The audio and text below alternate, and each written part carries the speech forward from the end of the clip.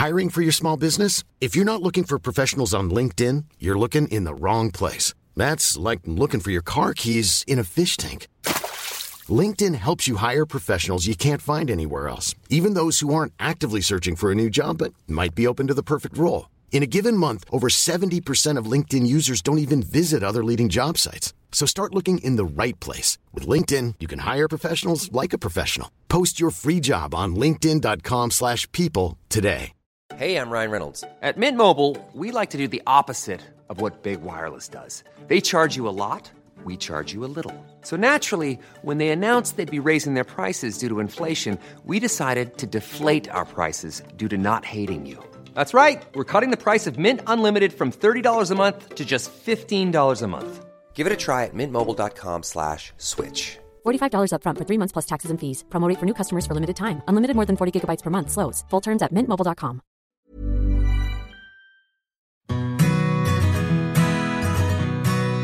Hello, and thanks for downloading The Parenthood, the podcast where we discuss all things parenting. Now, before their babies are born, parents differ hugely in what they're most anxious about. But you speak to parents after the birth, and what they find the hardest is mostly the same. It's the lack of sleep.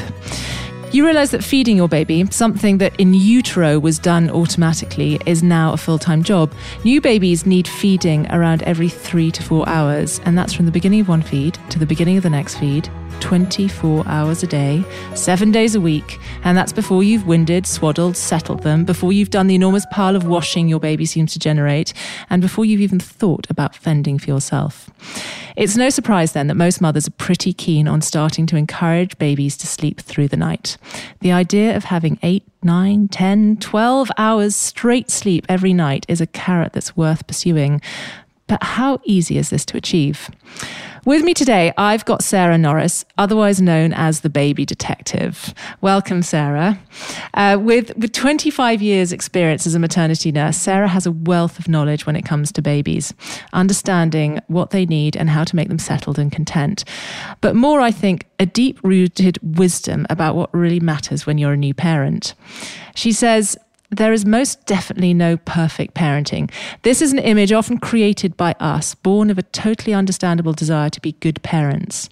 The redeeming truth is that this idea of unattainable perfection is also totally unnecessary. Nothing and no one around you is perfect. So let it go, along with the negative emotions that go with it. Sarah, thanks for joining us today. The idea of not being perfect while so many around you are, I think, is a real demon for modern day parents, isn't it?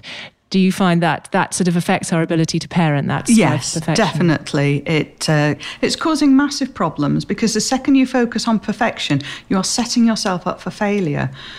Perfection's impossible, and in our everyday lives we know this, but when it comes to babies, our rational thinking goes out of the window. Yeah, absolutely. Well, I think, one way to guarantee that you will feel emotionally vulnerable is lack of sleep. We all know that, don't we? Yes, definitely. I always tell girls on the bump class that sleep deprivation is one of the most effective forms of torture technique, and I think that puts it into perspective, yes. How awful it would make you feel.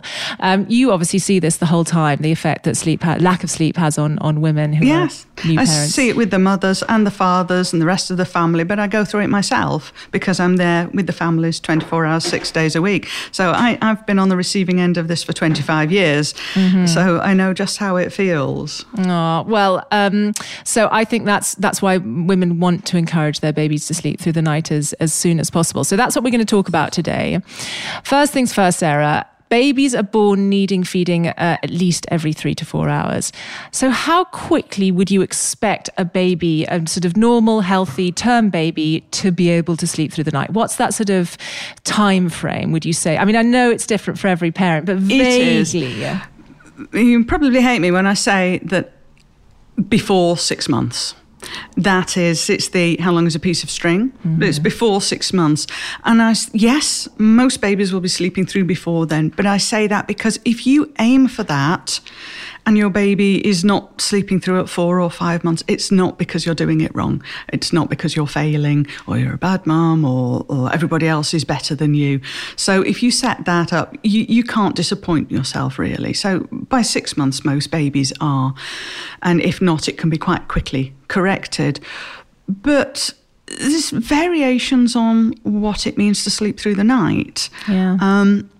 A lot of my babies, when I go, within the first week, I usually have them sleeping so that they wake once in the night. So they have a last feed around 10 o'clock at night, and they wake once in the night and then again in the morning. And that's not because I'm magical and mystical. That's just because I've met the baby's needs. Mm-hmm. They've got a full tummy, they're well-winded, they feel secure.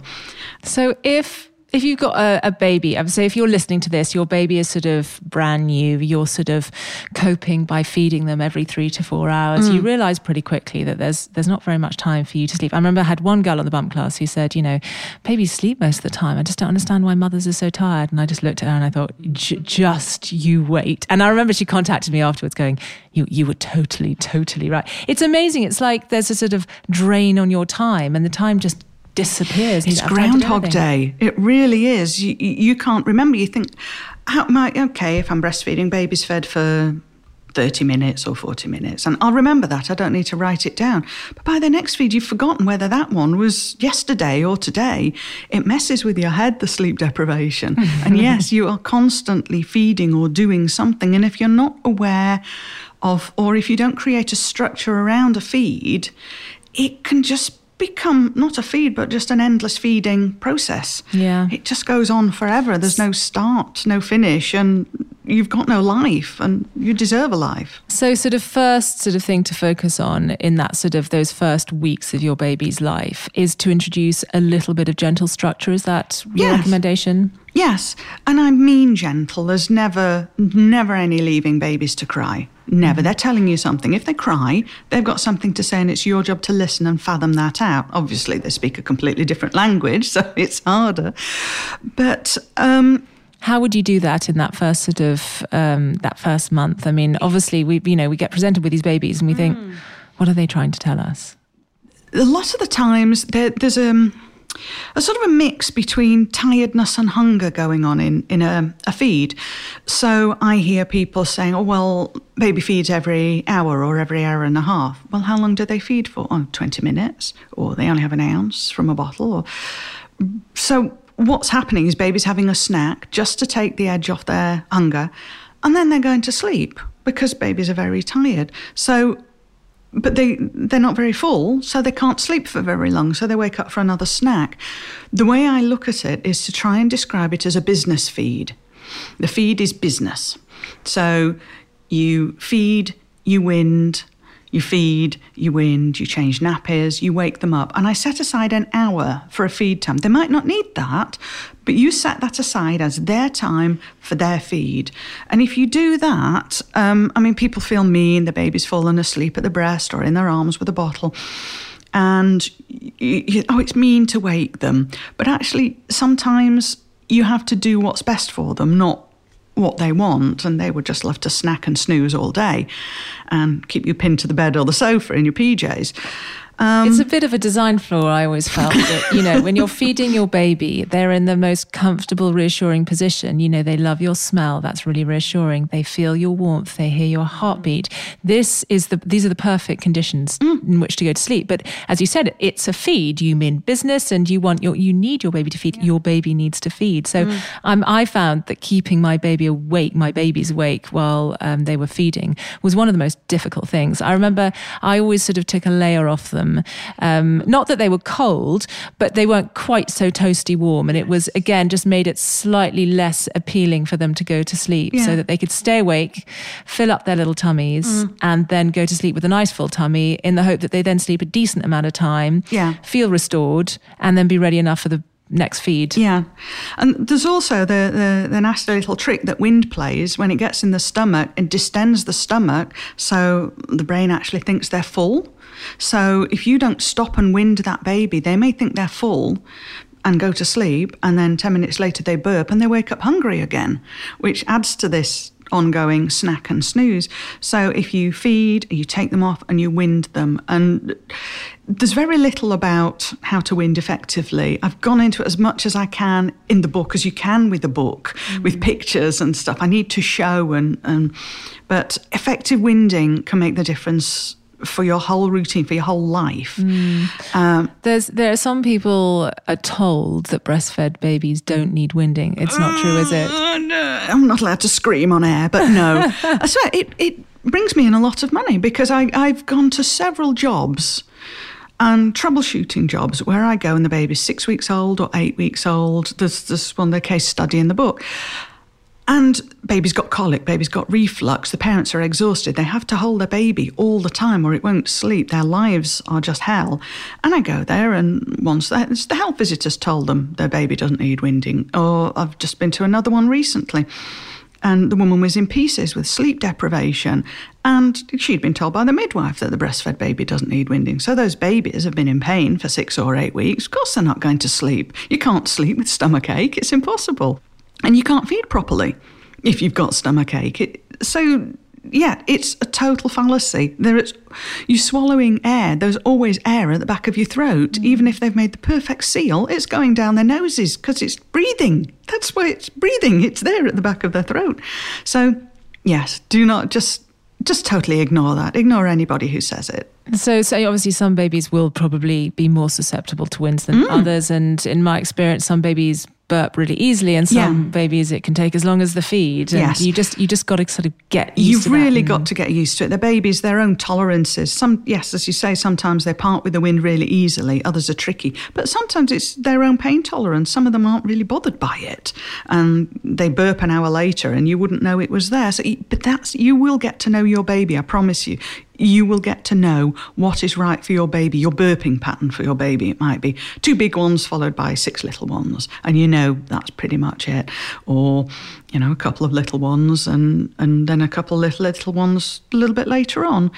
But you will learn that. Your baby will tell you, trial and error. You'll figure that out fairly quickly. You can figure that out within a couple of weeks. So basically for that first month, what you really want to focus on is getting your babies to do business feeds. So to take enough to fill their stomach. Yeah. And to do that, just really try and keep them awake and make sure that you're burping them effectively at least once, possibly even twice, 3 times. Would you say in a feed? Yes, just keep going. If your baby stops feeding, or slows down, so if they're at the breast, just nibbling or just drops off from a bottle, just take them off, sit them up and wind them. And that'll start waking them up and you can try and get some wind out, but try a nappy change. Just simply the lying down, fiddling around with their legs and picking them back up again will release a burp quite often. Every time you pick a baby up, try and wind them. But just keep going and you may end up doing it 3 times a feed or 10 times a feed. Every baby's different. Because we're all told, or certainly we tell women on the bump class that expect to feed your baby at least every 3 hours, and people sort of see 3 to 4 hours and think, oh my goodness, that often.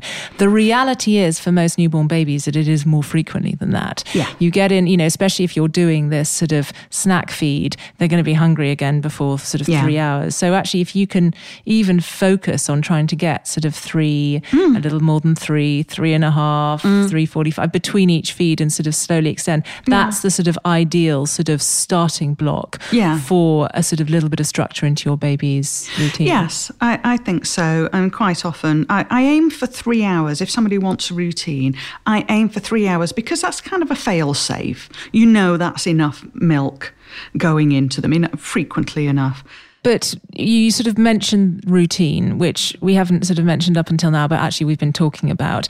I think the word routine conjures up a lot of fear in a lot of mothers. They have this idea that inflicting a routine on your baby involves ignoring them if they're crying, not responding to their needs, being shackled to the routine and not being able to do what you want to do because the routine doesn't let you. Yeah.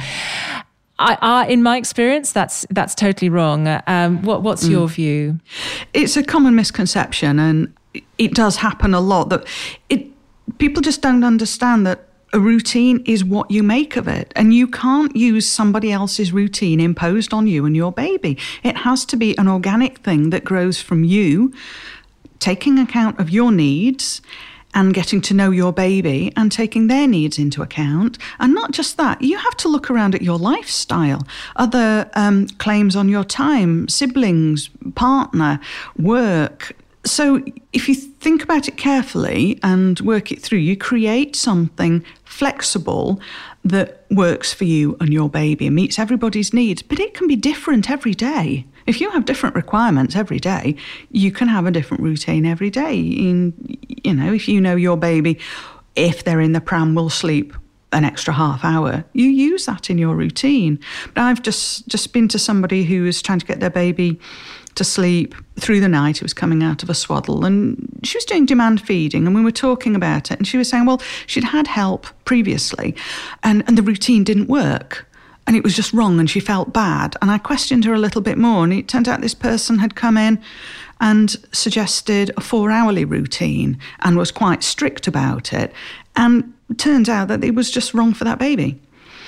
I realised very quickly he was a hungry baby and he liked being fed every 3 hours. So it wasn't that routine is wrong, it's just that routine is wrong. I mean, I always sort of equate it to us, we all have a bit of a routine in that we sleep at night and we eat breakfast and we eat lunch and we eat dinner, but we all differ the amount we sleep at night, when we go to bed, when we wake up, how hungry we are for each of those meals, whether we snack.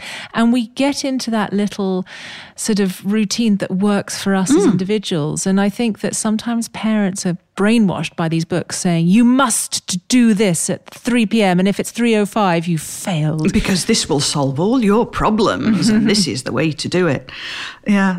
So flexibility really is the key. Definitely. I mean, I had a friend who was a few years ago and she was telling me, we just had a strange spell of weather where it was beautiful weather in the morning, but every afternoon it was miserable and raining. And she was just so miserable because after a couple of weeks, she was saying, I haven't been out for a walk with the baby. Well, why not? It's beautiful every morning. Go out. Well, baby has to be in the nursery between 10 and 12 in pitch black and silence, because she'd read it in a book and she was following that because she was afraid that she wouldn't know how to do it if she trusted her own instinct. So she was making herself miserable. But if you let yourself get trapped by a routine, it can lead to isolation, anxiety. It can make you more vulnerable to postnatal depression. You need a life. You deserve a life. And the rest of your family do as well. So the right routine is key. And there's always keep it flexible. Never, if you find yourself in a routine that ties you down, rethink it. I must say my children's bedtime fluctuates as to how tired I am. Sometimes I think I just need you to be in bed at 7:30 because I need to just have a bit of time off. And families are all about compromise. They're all about compromise, and sometimes you're more important than your baby, which freaks a lot of mums out. But yes, you are, and sometimes your partner's more important than your baby. Well, ultimately, they rely on you totally. So if you're not in a good place, then the first person that's going to suffer is your baby. That's it. And real life, they've got to fit into a family, and life goes on around them. So talking about sort of introducing a little bit of structure into your baby's life. So we've got that the first month is about sort of developing a little bit of structure around sort of feeding and trying to get these feeds as effective as possible. As you go into the second month, how is that changing? Is it changing with the feeds being stretched? It can change. I'm cautious about changing feeds because a lot of babies still like being fed and do well on feeding every 3 hours for 3 or 4 months. But what you can do is start spotting their patterns. I always suggest record keeping. Now, not, again, something that will restrict you or become a bind where you have to write every second that they sleep and every milliliter that they drink. Just when they sleep, what time of the day they sleep. So you might spot patterns which can help you change routine or manage nighttime a little bit. Maybe your baby sleeps more in the morning or sleeps more in the afternoon, or is sleeping an awful lot and you're letting them because that kind of makes your life a bit easier, but they're not sleeping at night. So you might then have to look at is there anything you could tweak in the day that might make them a bit more tired at night without making them and you miserable? And you might find that actually if you go for a walk with your baby in the pram, that they might stay awake a little bit longer. Or if you play with them or don't put them down straight away or put them on a mat to play, you might get an extra 20 minutes or half an hour of wakefulness. And see how that affects the night time. And again, keep a record. And if you think, that got me an extra half hour sleep, or it meant that baby went to, I don't know, was more restful, because the snuffling and wriggling can wake you up just as much as the feed me signals. And then try the next day, see if there's anything else you can tweak, because quite often there's not a simple big fix. When I go in and I assess routines, I'm looking, can I sneak 10 minutes there, 5 minutes there? Oh, a great place for 45 minutes, or an extra long bath time, or a split feed. You can start adjusting, but you still have to. Babies are still very tired and they can't play. They can't do anything to amuse themselves. And if you're doing a lot of playing and smiling and talking, you can actually get them overtired. So again, it's about you knowing your baby, but trust yourself and think about what you're doing and look at them, observe them. And if your baby goes into meltdown suddenly, like they lose their sense of humour and start screaming at you, you've pushed them a bit too far. So they're still very tired, and a lot of babies that age sleep. If you're winding them and feeding them properly, if you've got that settled. So I think it's so interesting, the idea of kind of record keeping and observing your baby to try and work out what is right for them. And I think possibly in today's busy world where there's always the distraction of a phone, your baby's kicking under the playmat, and you think, oh brilliant, I'll quickly look at Instagram. We're not observing our children enough, and actually that's where the secrets are held, isn't it, mostly? And I like the idea of not turning into a total control freak and noting every observation of your baby, but actually looking at the broader picture and saying, actually, you know what, let's make that morning sleep a bit longer, because he always sleeps brilliantly at the morning. And then, you know what, if he wakes up after an hour in the lunchtime sleep, it's not the end of the world. And being able to adjust according to what you think your baby is telling you, so that you can create a routine that works for you and your baby. Yes. Yeah.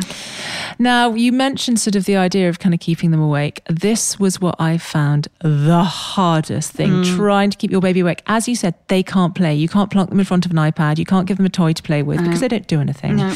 And actually, I had a girl contact us, and she.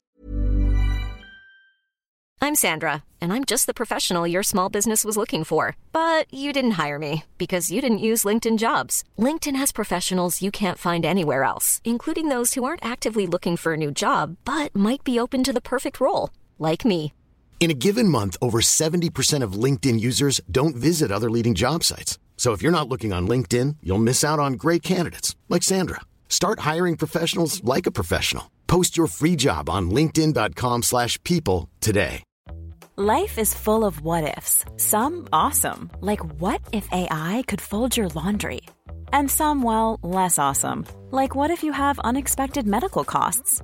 United Healthcare can help get you covered with Health Protector Guard fixed indemnity insurance plans. They supplement your primary plan to help you manage out-of-pocket costs. No deductibles, no enrollment periods, and especially no more what-ifs. Visit uh1.com to find the Health Protector Guard plan for you. Said, there's so many books on how to feed babies and get them to sleep and into a routine, but there's nothing on what to do when they're awake. And she said, which is obviously getting more and more as she gets older. She says, some people say, put them to play on their playmats for up to 2 hours. And she said, there's no way my child would play on her playmat for 2 hours. I might get 5 or 6 minutes. She said, what else can we do with babies which doesn't overstimulate but doesn't let them fall asleep? If I take her for a walk or a drive, she falls straight to sleep. I find if they're in this awkward stage, and it's usually sort of just before 3 months when they will start to look around more, it's 10 minutes of something. So they'll be on the playmat for 10 minutes, and then maybe you can put them in their baby bouncer talking to you while you're in the kitchen doing something, or while you're having your shower, or if you're going to have a shower, put them on the bathroom floor, because it's the difference, that novelty. Different lights, different temperature. Bathrooms are actually great because they've got shiny things. And with some babies, when I'm really trying to push them, you stand over a sink and show them the tap, turn the tap on, and let them see that. And then on again. And hear it, yes. And get it just gently warm. You can put their toes or fingers under it. I do a lot of walking around. I have to say it's crippled my back, because you always set yourself backwards slightly when you carry them around facing outwards, so it's not a snuggle, and look out of windows and wander around the house if you've got other children. It means you can't get anything else done. But sometimes that input, that effort is worth it if it gains you something at the end of the day. And it might just be, that keeping them awake, say, in the morning means they'll have a really good sleep in the afternoon, and that's when you need to catch up on your sleep, because that's when you flag around about 3 o'clock. And that's perfectly fine to do that, and it's worth it. Because if you time it when you're doing your chores or pottering around the house or the garden, if the weather's good, it's not a big deal. But anything that, if you need a nap, an hour's nap makes you feel human to get you to the end of the day, then anything doing it is worth it. Yeah, there's a big misconception that sort of a baby just slots into your life and I'll look after the baby and I'll just get on with my work. And actually, there are some babies that will amazingly sit underneath a baby gym for an hour, but the majority of babies, they won't. And it is, keeping them awake and looking after them is a full-time, fully engaging job. So I think if you're listening to this and you're thinking, that is exactly my life, don't feel that your baby is different or done anything wrong or that you're doing anything wrong. That's just how babies are. And actually, as they get a bit older, then they are more likely to start playing with things. And if you accept it as normal, you feel less frustration around it. But also the thing to remember with babies is everything is a phase and it will pass. And there will be a time and you look back on it and you think, oh, thank God I'm not going through that anymore. Or wasn't that awful? And wow, isn't it different? So these phases can be like 2 weeks. All it takes is for something to click in a baby's head for them to suddenly really be fascinated by something under the baby gym. I say usually around 3 months, and then they will stay under it for ages. Usually till the end of 4 months, and they get bored, and then you have to start all over again, find him something. But it's all phases. They're all survivable and they all pass. Yeah. No, I think that's great. And I love the idea of it, that it's sort of 10-minute increments, which when you've got, 12 hours of day to fill, it's a lot of 10-minute increments. Yeah. But like you said, changing rooms, because they're very aware, probably more aware than we're aware of atmosphere and environment. Temperature, light, sound, everything, So just that in itself, and even going to sort of answer the door, that will sort of stimulate them. I remember so well when my son was about 3 months old, I just picked up, I was in a restaurant and I picked up a table number, which is a big black number and he was absolutely fascinated. He spent 20 minutes just staring at this black number on a white paper. And I was thinking, I've bought all this baby gym stuff that he has no idea about, and he just loves the number 2. Yeah. I said babies are sensation junkies. Everything to them is new and exciting. They'll stare for an hour at a little spot on a white wall. And, like I say, you've spent a fortune on these bright colours and Lamar's toys and everything else like that. And, they want to look at the light fitting or a light switch. And, And so you're getting then into the 3rd month, and obviously your baby's stomach is growing.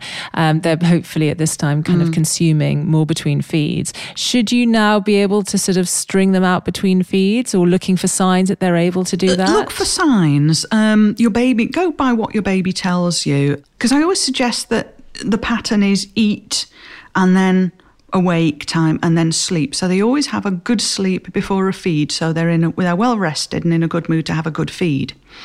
So if you're always waking them after their sleep for their feed, you can probably get them to go a little bit longer. So look for little signs like that, or for the fact that if they have woken up from the sleep and it's not feed time, if they're happy to play, then yes, you can go a little bit longer. But don't get stuck in the trap that you think you suddenly have to go from 3 hours to 4 hours. You can go from 3 hours to 3 hours, 15 minutes, or you can have some feeds in the day where maybe you'll have a 4 hour and a 3.5, and then the rest are 3, going on towards the end of the day when they're more tired and fractious. It's not this clean-cut thing, and you'll find days until it settles. You'll always find a bit of backwards and forwards. Something will work one day, and they might be able to go 4 hours one day, and the next, no, they're not having any of it. And just go with it. And I think that's such an important point. You will take 2 steps back, 4 steps forward, and it's not that you're sort of going backwards and that you're losing, the positive that you've gained. That's just the way it is. That's and if it wasn't, you'd almost worry about it. If your baby always they're not robots. They're not clockwork, humans. no. I think that's really interesting. I mean, one thing that I was told, which makes total sense now I think of it, but I would never come to it from my own accord, is that their calorific intake counts over 24 hours as opposed to per feed. Yes. And I suppose what you are trying to do in the sort of interest of encouraging them to sleep longer at night is trying to consume more of that daily intake during the daylight hours as opposed to the nighttime hours. That's why people are sometimes in too much of a rush to go to 4 hours. And I say, sometimes don't do that until you've got the night sorted. Think about what your priority is. If your priority is sleep at night, don't mess with the day. If it's going really well and your baby's feeding 3 hourly during the day or with the odd 3.5 hours, and your baby is gradually going longer and longer at night, everything is heading smoothly and gently in the right direction. Don't mess with that. Then when you've got the night sorted, then try changing the day, because when you start extending feeds, in effect, you'll get to a point where you miss a feed, and that's that may be a sixth or a seventh of your baby's daily intake, and that might be enough to set you back. So, it's just about your priorities, and just sometimes zoom in to see sort of fine detail, and other times zoom out and look at the whole picture over 24 hours, sometimes even over 48 hours. And look at it that way. So don't think because your friend's baby's gone to 4 hours, you should, because that's what everybody else is doing. Their baby is different. Their lifestyle is different. Everything is different. Just go with you and your baby. Focus on yourself. Ignore everybody else. And nobody else's opinion matters. So when it comes to sleeping, some babies are amazing sleepers, and from day one they just drop off wherever, they sleep wherever, they're sound sleepers. They're not, and some babies find going to sleep difficult, they find staying asleep difficult. How much of that can we influence? I think this is obviously something that people talk a lot about when they're in this stage with their friends. How can you create an environment in which your baby sleeps sort of well at night? What would you say is the most important? The most important. I really put you on the spot there, didn't I? Yes. My winding. Well, no, because everything's interacting. I suppose it's the feeding. It's well-fed babies tend to sleep quite well-fed babies, but then if they've got stomachache, they're not going to feed. And also if they feel insecure, I'm a great believer in swaddling. And a system that I use is the business hour feed, really good winding, and then a swaddle, and you then cuddle them off to sleep, cuddling and swaddled, and then you put them down. The swaddle acts like a portable hug, so they still feel like they're being held, but you can put them down. So I don't actually think there is any one thing that is more important than the other. It's the balance. The important thing basically is meeting your baby's needs, but you can influence it massively. I can go in to a situation where it's like a war zone. It's a tangle, it's a knot, and you have to find an end to pull. Quite often I will start with a feed, and then I'll work on the winding, and then I'll swaddle if that's agreeable with the parent. And they're fine, and I've been told the baby, that you can't put the baby down, and the baby's there's reflux and colic and this and the other. The baby hasn't got any of those things, and I've gone in and done a good feed, shown them how to wind, and swaddled the baby, and made the Moses basket comfortable and snug, and put them down, and the baby sleeps. And the parents look at me, and I had one lot just burst into tears because they couldn't believe it, and they'd fought so hard for 8 weeks. So there is a lot you can do. Yeah, and sleeping environment. I mean, obviously babies are often sort of brought home and they sleep wherever they sleep, whether they're in the kitchen or wherever. Because they're exhausted to start with, yes, and they will sleep anywhere. But that's actually a good thing. You can take that as an opportunity to get them into a habit. Everything's all about creating habits with babies now. Creating good habits or bad habits, that's up to you, sometimes to them, because they're really good at training you. But yes, if you, in that first sleepy 2 weeks, can get them used to business feed and being wet fed and winded and swaddled or put down however you want to put them in a workable situation, and by this I don't mean in a blacked out silent room, because you'll spend your life tiptoeing around your baby. That'll mean you're restricted to the house. And if you ever have a second child, you can't do it the same way. Plus, your first child will be totally traumatised by the second child that's coming along creating noise and distraction. I go places where they're tiptoeing around the baby and whispering. So don't do that. Keep them in the room with you. Light, noise. But if your baby's finding it hard to get to sleep, should you maybe think about maybe putting the baby down in a separate room as long as you can hear them, as long as you know that they're safe, so that in case, because we're all different, some of us will fall asleep very happily on a plane in the noise and it doesn't affect you. Some people are like, I just need it to be dark, or I need it to be quiet, and you use earplugs or an eye mask, whatever it is. Yeah. Surely babies are like that too. Yes, they can be noise sensitive, and some of them can stand constant noise, but not sudden noises. So in that case, there are things you can do to give your babies sleep signals that kind of reassure them. And one I like to use is white noise. And you can get gadgets. So white noise is like the sort of, like the vacuum or the sort of white noise there's all you get on an sorts of, airplane. there's trains and you can get apps. I use an app on my phone, and the one I like is a wave, because it has to be something that isn't going to drive you insane when you hear it, day in, day out, for hours at a time. So I use a wave, and that can actually, sometimes that can allow you to still have the baby in the same room with you, but it gives them, you put it in the Moses basket or wherever they are with them, and it's a consistency, and it will help mask out sudden loud noises. But yes, if your baby is noise sensitive and light sensitive, put them in a separate room by all means, pop in and out and, keep an eye on them, use a monitor. But I would suggest using something like the white noise, just so they don't, or a radio. People use Radio 4. I've heard people using World Service or music. Just something that stops them being used to sleeping in silence. Because then if you find you want to go out in the pram, if your baby's used to silence, it's hard.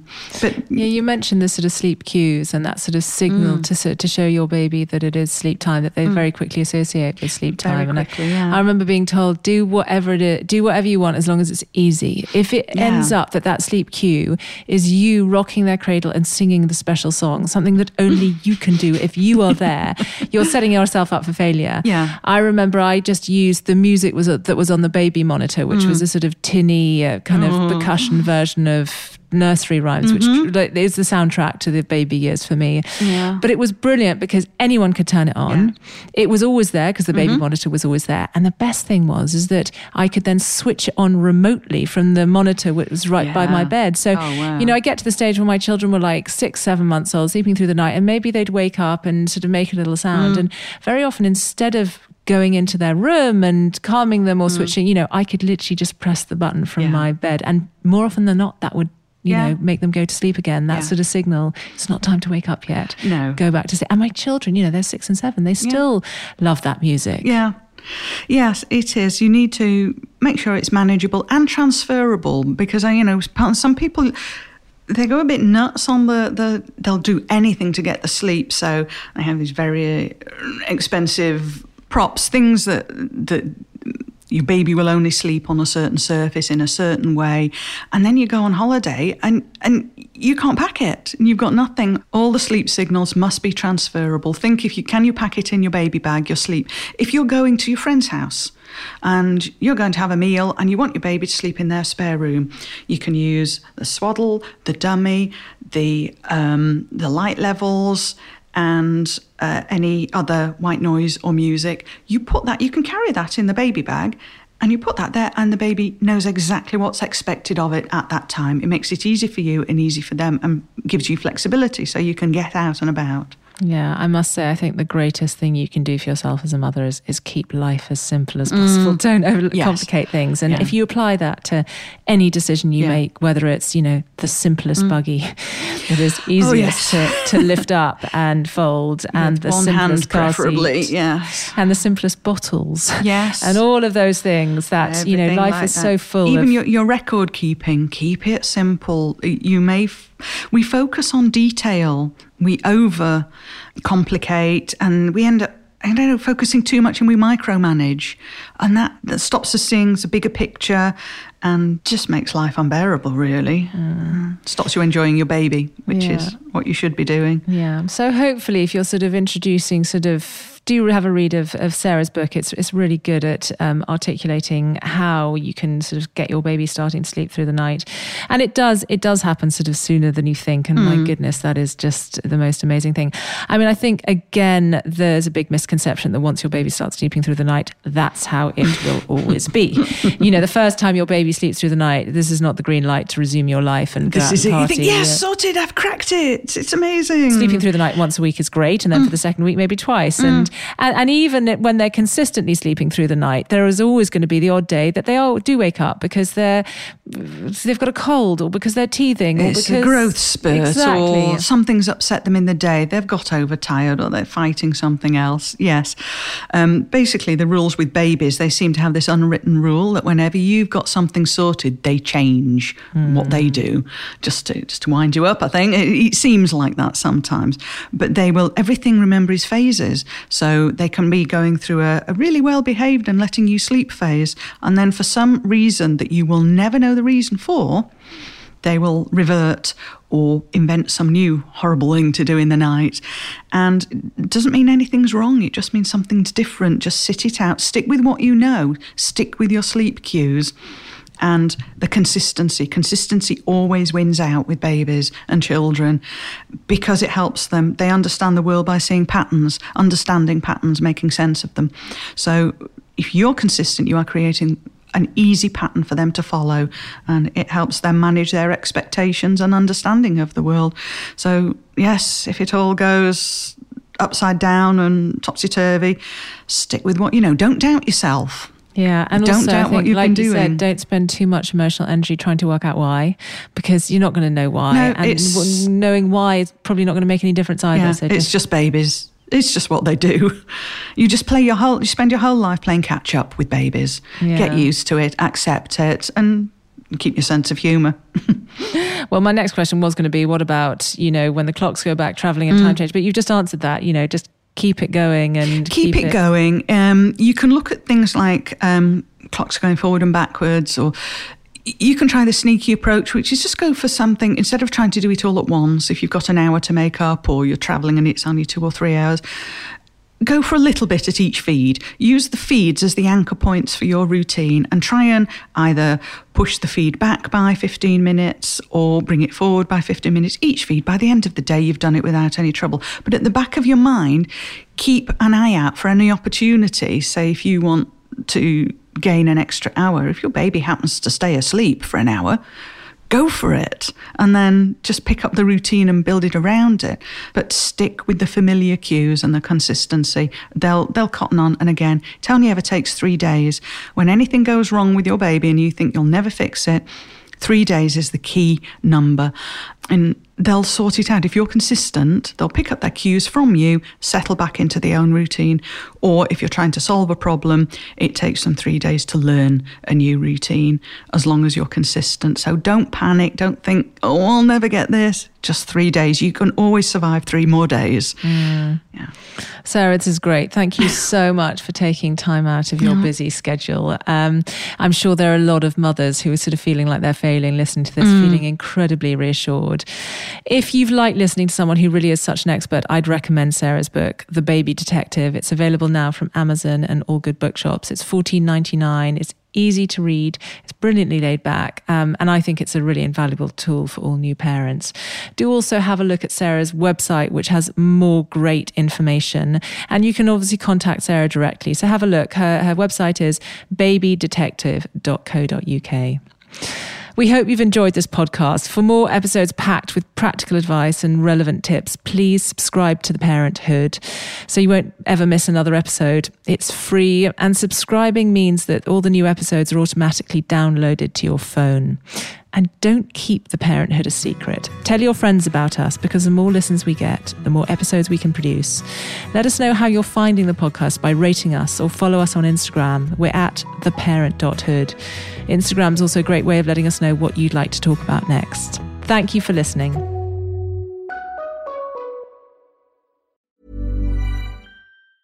Hi, I'm Daniel, founder of Pretty Litter. Did you know cats tend to hide symptoms of sickness and pain? I learned this the hard way after losing my cat, Gingy. So I created Pretty Litter, a health monitoring litter that helps detect early signs of illness by changing colors, saving you money and potentially your cat's life. Pretty Litter is veterinarian developed, and it's the easiest way to keep tabs on your fur baby's health right at home. Go to prettylitter.com and use code ACAST for 20% off your first order and a free cat toy. Terms and conditions apply. See site for details. When you make decisions for your company, you look for the no-brainers. And if you have a lot of mailing to do, Stamps.com is the ultimate no-brainer. It streamlines your processes to make your business more efficient, which makes you less busy. Mail checks, invoices, legal documents, and everything you need to keep your business running with Stamps.com. Seamlessly connect with every major marketplace and shopping cart. Schedule package pickups and see your cheapest and fastest shipping options from different carriers. With rates up to 89% off USPS and UPS rates. And with the Stamps.com mobile app, you can take care of mailing and shipping wherever you are. Make the same no-brainer decision as over 1 million other businesses with Stamps.com. Sign up with code PROGRAM for a 4-week trial, plus free postage and a free digital scale. No long-term commitments or contracts. That's Stamps.com. Code PROGRAM.